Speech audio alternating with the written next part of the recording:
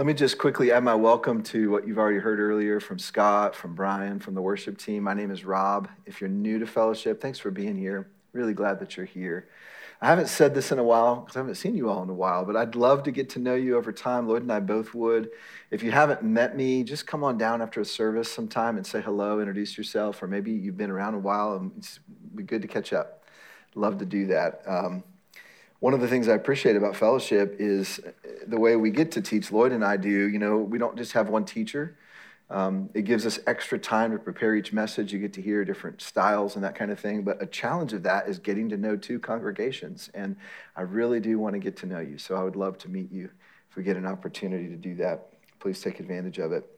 We're going to start this morning with a little game of Name That Tune. And since we are near Music City after all, I figure there are some of you in the room that can name this song in just 5 notes. Think you're up for the challenge? Here's how it's going to work. I'm going to play a little clip of a song. And as soon as you know what the song is, I want you to raise your hand. All right? And then I'll call on somebody just to shout out the name of the song. I don't think this one's too hard. We'll see. You ready for Name That Tune? Okay, that wasn't exactly exciting, but that's okay. I'm going to do it anyway. Let's play the tune.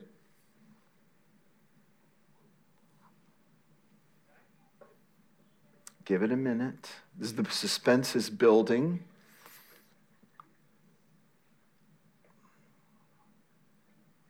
I was going to give you, I can't give you, there it is. Okay, I saw this hand right here first. I can't get no satisfaction. Okay, you know this song. Some of you just don't know you know this song yet. Keep playing it. Keep going.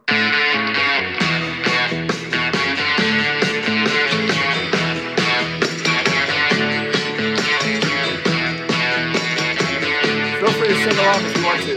I can't get no satisfaction. All right. I can't get no satisfaction. Everybody on this. I try, and I try, and I try, and I try. Shout this next part. I can't get no. I can't get no. Okay, that's it. Who recorded that song? The Stones, the Rolling Stones, 1965. Now, I was not yet a dream at that point in time. Some of you were around. Many of us were not around. That was the year my parents got married. They were not listening to this kind of music. My parents grew up in like a very conservative Christian home. And, you know, this was the music that sort of shook the world. That, like, you know, this was, in fact, you know, this was very, what would it be called? Censored kind of music. Now, we listen to the lyrics of it today, and we're like, I think there's some hints of some things, but it's not that bad. But that day at time, like, this was rock and roll. This was waking the world up. In fact, this particular song put the Rolling Stones on the map. It was the first number 1 song they had in the United States. Rolling Stones were a British band. The story goes that this song was written when Keith Richards, who's the guitar player for the Rolling Stones, was sleeping one night in a hotel. In the middle of his sleep, he woke up with that guitar riff. And he woke up, he got his guitar, he recorded it on a cassette recorder he had, and then he went back to sleep. Then next morning, he didn't remember doing that. He woke up. Of course, you don't know what's going on here, okay? But let's just say he woke up, didn't remember what happened. And he saw the recorder, he hit play, and he heard that little, you know, guitar riff. It was about 2 minutes of recording, and then he heard himself snoring for the next 40 minutes until the tape ended. So that's how that song was written. He went to Mick Jagger, who's the lead singer. Mick Jagger wrote the lyrics, so you had this song come alive. Now, in a couple times, 2 or 3 times, the Rolling Stone, the magazine now, not the band, Rolling Stone magazine, has published the greatest 500 songs of all time.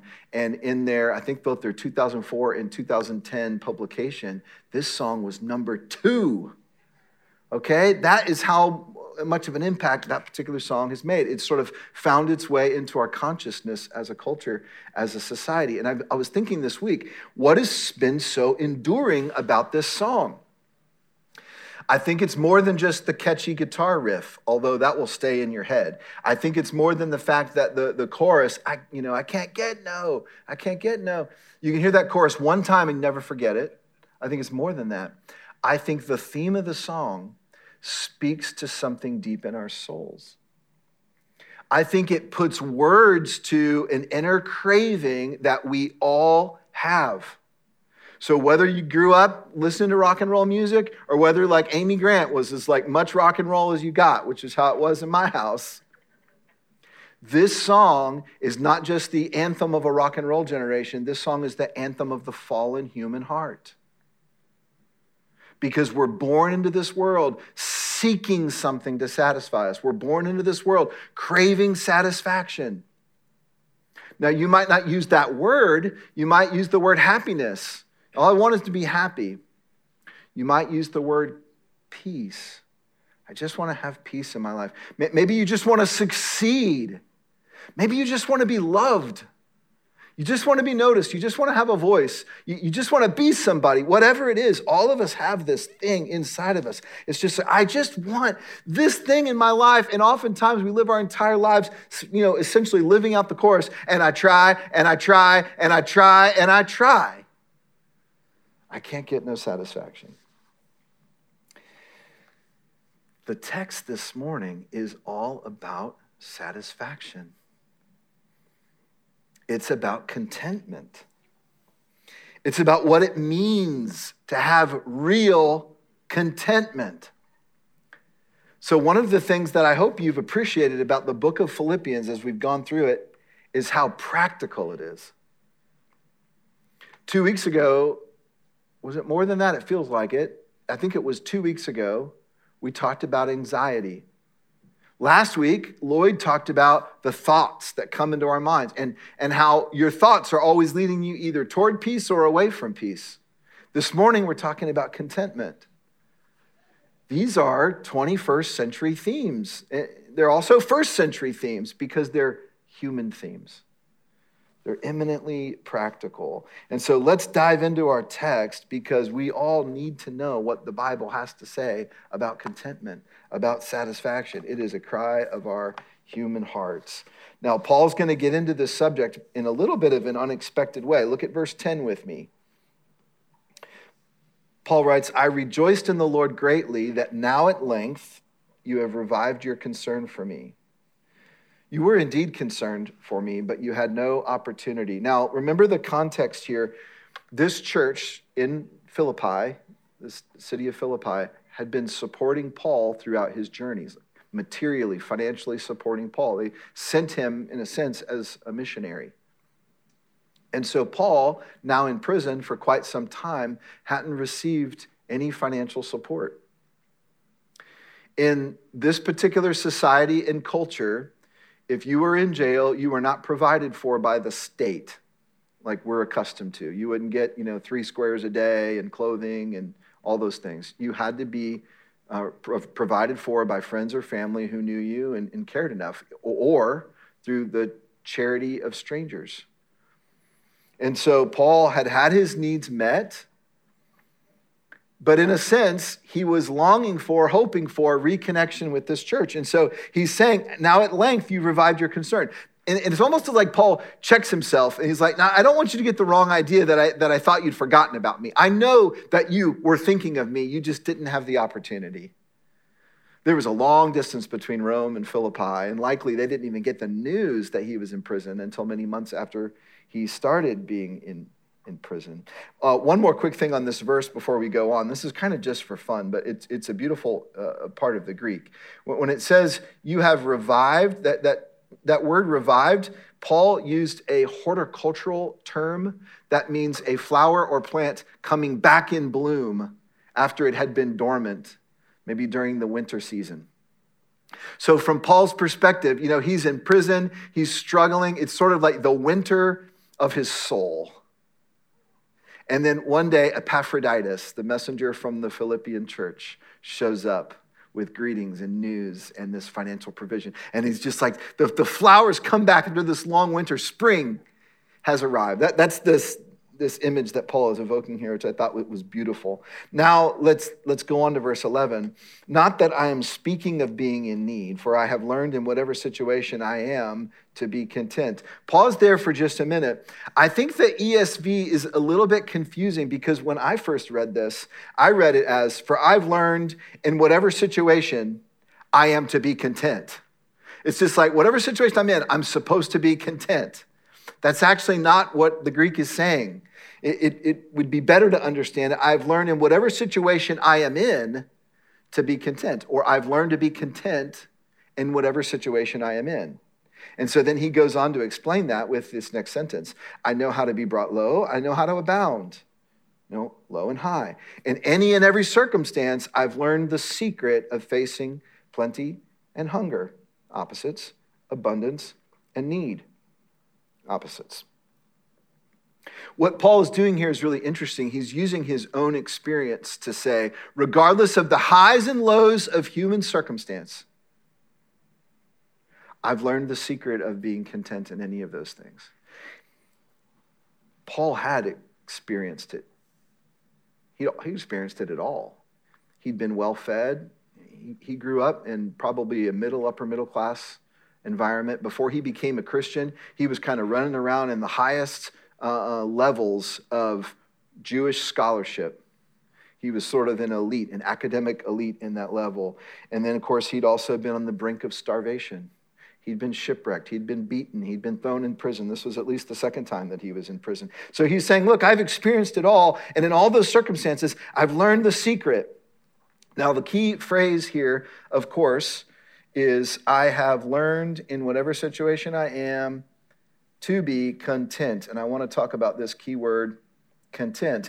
In the Greek, it literally means self-sufficient.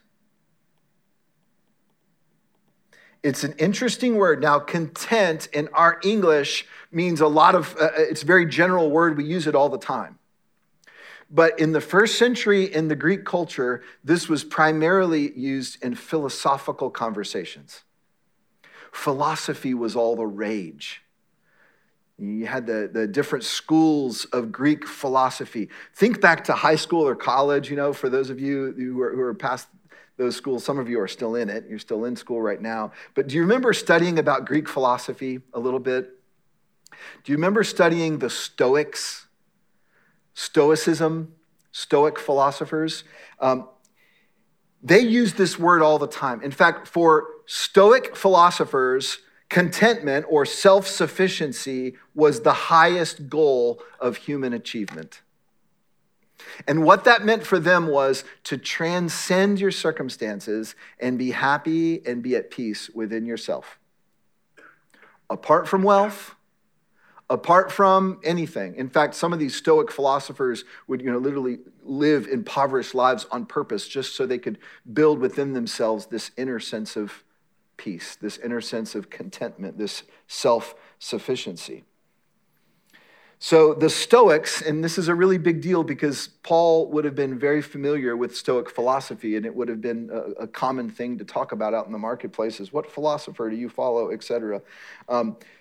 Paul may have had in mind the contemporary philosopher Seneca. Some of you may remember studying about Seneca. He was a famous Stoic philosopher. He was a poet and a playwright. He was very influential. He lived during the time of Paul. And here's what he wrote to describe sort of the goal of life from the Stoics' perspective. He wrote, "The wise man is sufficient unto himself for a happy existence." You see what Seneca was saying? He was saying, if you want to be satisfied, Mick Jagger, don't look to all that other stuff. Don't look to music and relationships and money and all these things. You'll find satisfaction internally. So if Seneca and Mick Jagger had had a conversation, Seneca would have said, Mick Jagger, you're a fool. The reason you can't get no satisfaction is because you're trying too hard. You try and you try and you're trying all these things out there. It's not out there, Mick Jagger. Contentment is in yourself, in learning to be self-sufficient. That's what the word content means in the Greek. Now, why do we go down that rabbit hole? I want you to see something. Right now, through verse 12, it seems very much like Paul is saying Seneca is right. The Stoics are right. That true contentment or self-sufficiency is not about your circumstances. It's not about whether you're low or whether you're high. It's not about hunger. It's not about abundance. It's about being self-sufficient. That's essentially what Paul has said right now. In a way, you could say, okay, Paul is agreeing with the Stoic philosophers. I think Paul is juking us a bit. He's taking us down this path using a very particular Greek philosophy word, content, self-sufficient, but he's not yet done. Now we're going to look at the next verse. Actually, okay. Before you look at verse 13, which is one of the most well-known verses in Philippians, you have to understand the connection to verse 12. In any and every circumstance, I've learned the secret of facing plenty and hunger, abundance and need. Now you have to imagine a colon right there, okay? Punctuation was not in the original Greek, so we kind of have to supply it. Paul is saying, here's the secret. It's the next verse. I can do all things through him who strengthens me. That is the secret to contentment. There's so much to say about this verse. I think we need to start with how most people misunderstand this verse. Because it might be the best known verse in Philippians, but it's certainly the most misunderstood verse in Philippians. Let me prove what I'm saying. Let me demonstrate what I'm saying. I did a Google search for the phrase, I can do all things through Christ. And then I clicked on the images, to see what images come up. Now, of course, there's a lot of just Instagram images with a pretty background in the verse, but I also found this. This is how I usually think of this verse. This is how this verse is sort of seeped into our culture. It's like this sports team out to win the victory, and they're waving the flag. They're claiming victory. I can do all things. We can overcome. I can block and catch and pass and do all these things. I also found this image.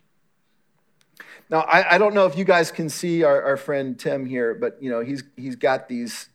I like to make fun of him because he was a good guy but played for the wrong team, from my perspective. But so he's got Philippians 4:13. I can do all things through Christ who strengthens me. Nothing against Tim Tebow. I actually appreciate the way he uses his platform for his testimony. Let me give you another one. I don't know if you can see this down here. Here it is on the sneakers. Anybody know whose sneakers these are, by the way? Yeah, Steph Curry sneakers. Again, nothing against Steph Curry. I'm not at all poking fun. I taught this message last week at Brentwood because that's how it works, right? Lloyd and I teach a message and then we bring it down here the next week. So you guys always get the better messages, by the way, because they get better over time. But a member of the body at the Brentwood campus sent me this next image this week. And this was at their child's basketball game. They were going to an away game at a Christian school, I think in Smyrna. Now, to get a scope for this, you have to understand this down here, there's an exit sign. So there's the door you walk through. This is a massive mural that takes up that whole wall. Again, this same theme.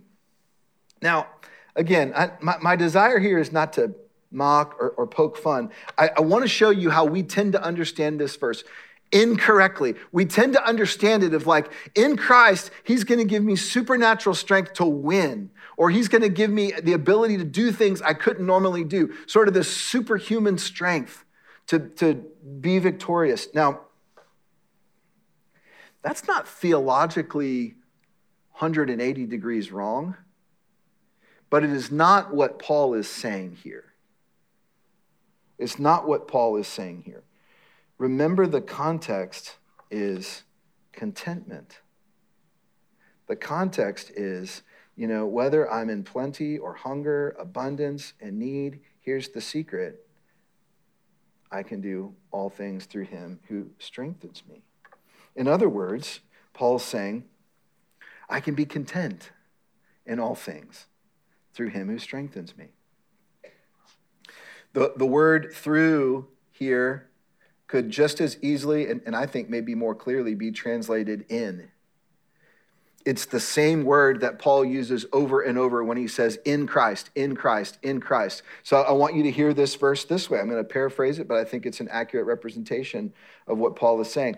I can do all things, or I can be content in all things in him, in the one who strengthens me. Or maybe you could even say it this way. I am content in all things in him who gives me contentment,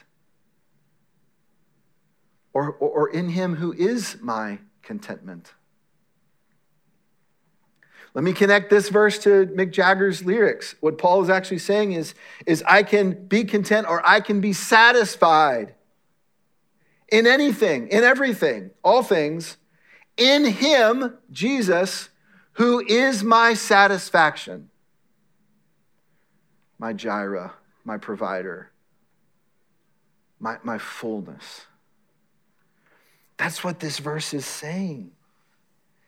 I can be content, I can be satisfied no matter what. Highs, lows, good, bad. The Lord gives, the Lord takes away, because he himself is my satisfaction.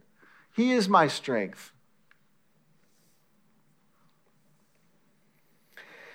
Now, I want you to see why I spent time talking about Seneca and the Stoic philosophers, because although before verse 13, it seems like Paul is saying, yeah, true fullness of life is in self-sufficiency.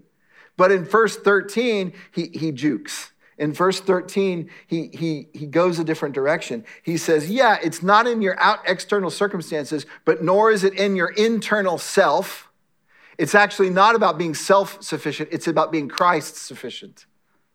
It's about leaning on Christ. You see, it turns out, Paul is saying, it's not enough just to have inner peace inside of you. No one can actually achieve that because we were not made to be self-sufficient. We were made to be dependent upon a higher power. In fact, I'd even challenge you to think of it this way. I think the reason that we all crave fulfillment and satisfaction throughout our lives is testimony that we were not made to be self-sufficient. We were made to grab onto sufficiency from something external to ourselves. The only question is, what will you grab onto? Where will you go to seek fullness? What do you think holds life for you? Because it's not in here. It's not just inside yourself. We all sort of know that. And by the way, Stoicism didn't really work out that well. How many Stoics do you know? Not that many. Now, the philosophy has kind of kept creeping back up in our culture in various ways, but for the most part, society, has voted. And the answer is, actually, you can't just be satisfied in and of yourself. We're constantly craving, constantly seeking. There has to be something we were made for that will fill us. And Paul's answer to Seneca is, there is fulfillment. The secret is, I can be full, I can do all things, I can be content in all things, in him, in Christ, the full one, the one who gives the strength, the one who satisfies, the one who gives contentment. Turns out verse 13 is extremely important. It just doesn't mean what we think it means. Now, I want you to think about Paul's life as we start to lead toward an application here. I want you to see how Paul lived this out. Because it's one thing for someone to say, I've found the secret to something, and they write a book about it, or they, make YouTube videos and make a lot of money, and then you look at their lives and you're like, you're not living that out. Paul's life was marked by unity with Jesus. He can't stop talking about being in Christ. Through years of serving Jesus, and let's not back away from this next word, suffering for Jesus. Through years of serving Jesus and suffering for Jesus, Paul had learned deep dependence on Jesus. He did not start out that way, guys. Like, even after his conversion, what you see in Paul, even right after his conversion, is he's eager to go change the world. He's eager to be used. Nothing wrong with being used. That was God's fuel in him. That was God's spirit in him. But it took Paul a long time of journeying and struggling and suffering, wrestling, to get to a place that now, near the very end of his life, he's saying, I've learned through plenty and want and hunger and abundance, I've learned the secret, and here it is. I can do all things through him who strengthens me. Paul had experienced calm in the midst of storms. He had experienced peace in the midst of life-threatening danger. And even as he wrote these words, don't forget he was experiencing joy in the midst of imprisonment. So he says, as his life is sort of bearing testimony to this, he says, I can do all things. Suffering, abundance, poverty, victory, defeat, life, death, all things, because I'm in Christ. And I've learned in Christ I am satisfied. So what we're seeing here is a man who centered his life on Jesus for decades, 2-3 decades before he died. We're seeing the fruit at the end of someone's life of what it looks like to be wholly centered on Jesus Christ. I like the way Gordon Fee described Paul. Gordon Fee was a commentator who wrote a good commentary on Philippians. He said, Paul is a man in Christ. As such, he takes what Christ brings. If it means plenty, he is a man in Christ and that alone. If it means want, he is still a man in Christ. And he accepts deprivation as part of his discipleship.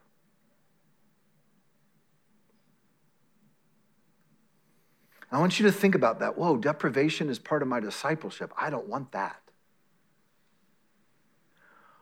Oh, yes, you do. Here's why. Discipleship is not just getting smarter and better as a Christian. Discipleship is following Jesus more and more closely. That's what discipleship is. If you believe that Jesus is life, then following Jesus more closely means you're closer and closer to life, which is what you really want.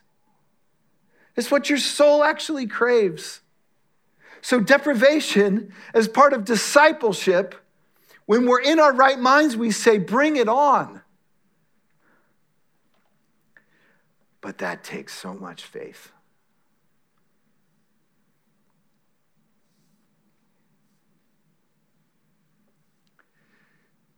Let's talk about us.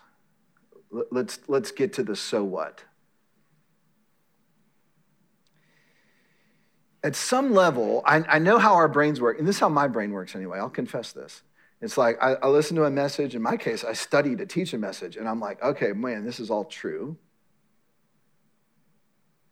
But I don't really know what it looks like for me to live this out, because in the real world, it doesn't seem like Jesus is enough.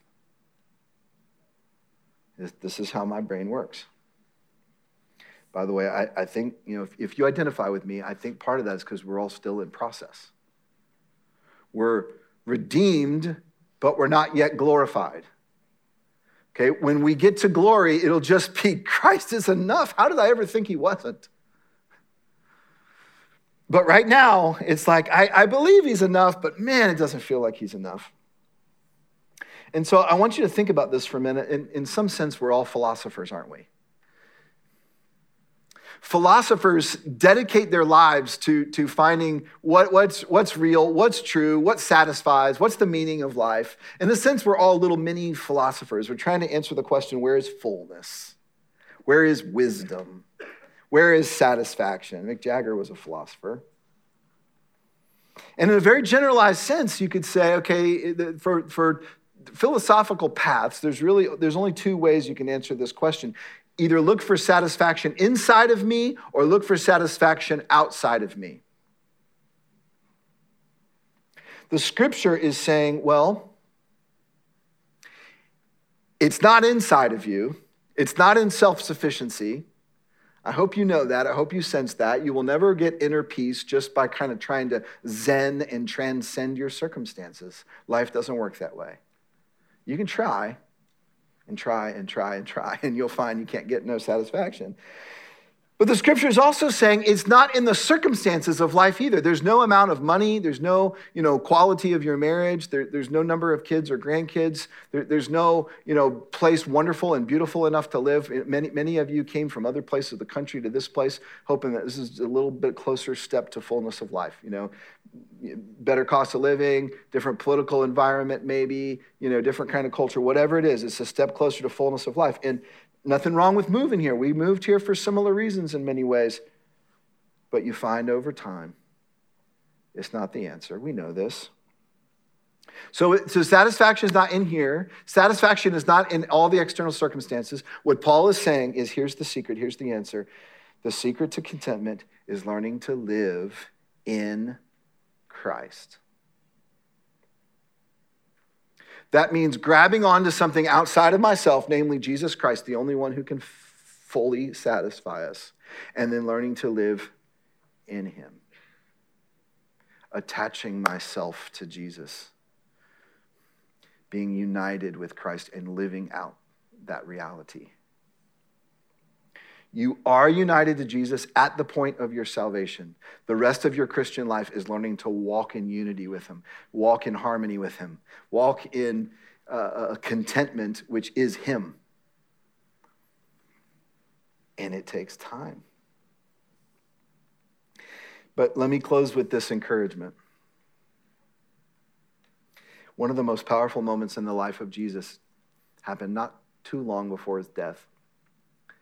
He traveled to Jerusalem amidst one of the annual festivals, the Feast of Tabernacles, and it was a dangerous time for him to be in Jerusalem because the Jewish authorities were looking for him.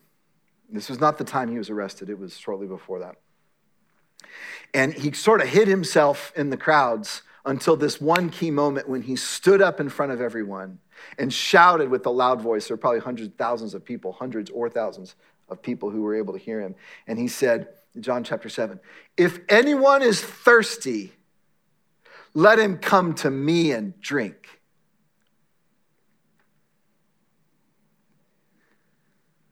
How remarkably bold. He must have sounded somewhat crazy.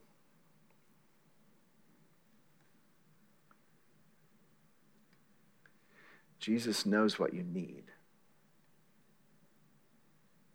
And he couldn't help but cry out to that crowd, and this morning again to this crowd, through the Spirit speaking through our text. The secret to your thirst is communion with Jesus. If anyone is thirsty, Jesus says, let him come to me and drink.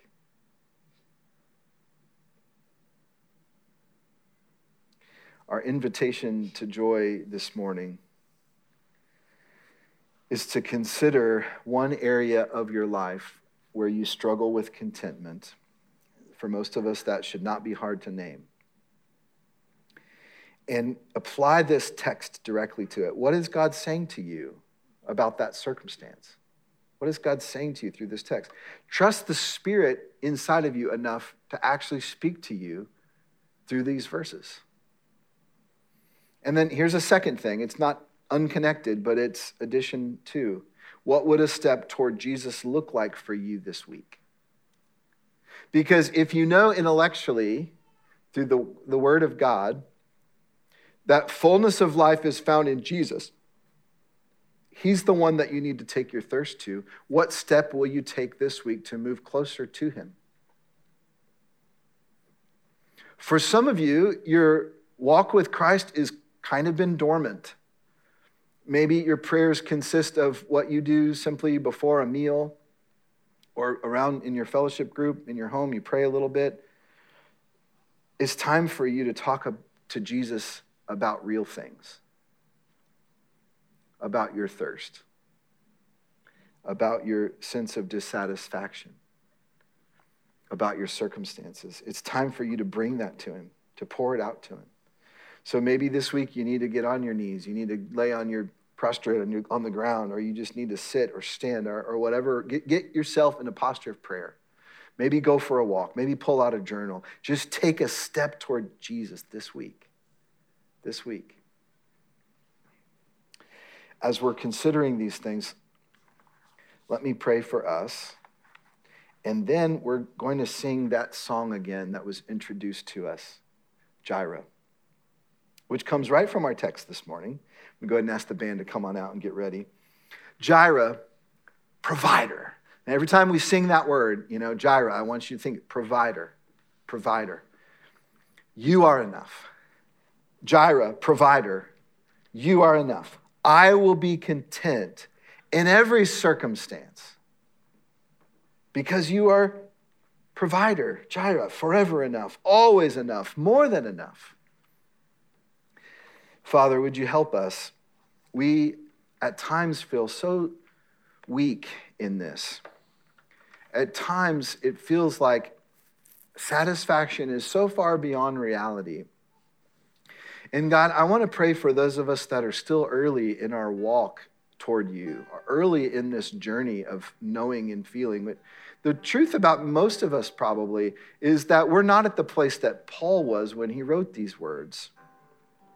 And Father, I pray that by the power of your Spirit, you wouldn't give us a sense of shame about that, but that you would just give us a sense of longing to grow. I pray even now, Father, for people in the room or watching online who actually don't know Jesus Christ as their Savior. They haven't even taken the first step towards you. Would you use even this word this morning to stir in them this sense that they do have a thirst that only Jesus can satisfy? And if I'm describing you right now, I encourage you, put your faith in Jesus Christ. Believe that he is enough for you. Take a step of faith toward him. Confess your sins. Confess your heart that hasn't wanted to be near God. Receive the grace that is yours through the cross of Jesus Christ, the provision that is yours through the blood and the body of Jesus Christ. And then hope toward resurrection, because that is now your future. And I pray for all of us, different places on our journey, that we would take a step toward Jesus, even as we sing. In Jesus' name we pray.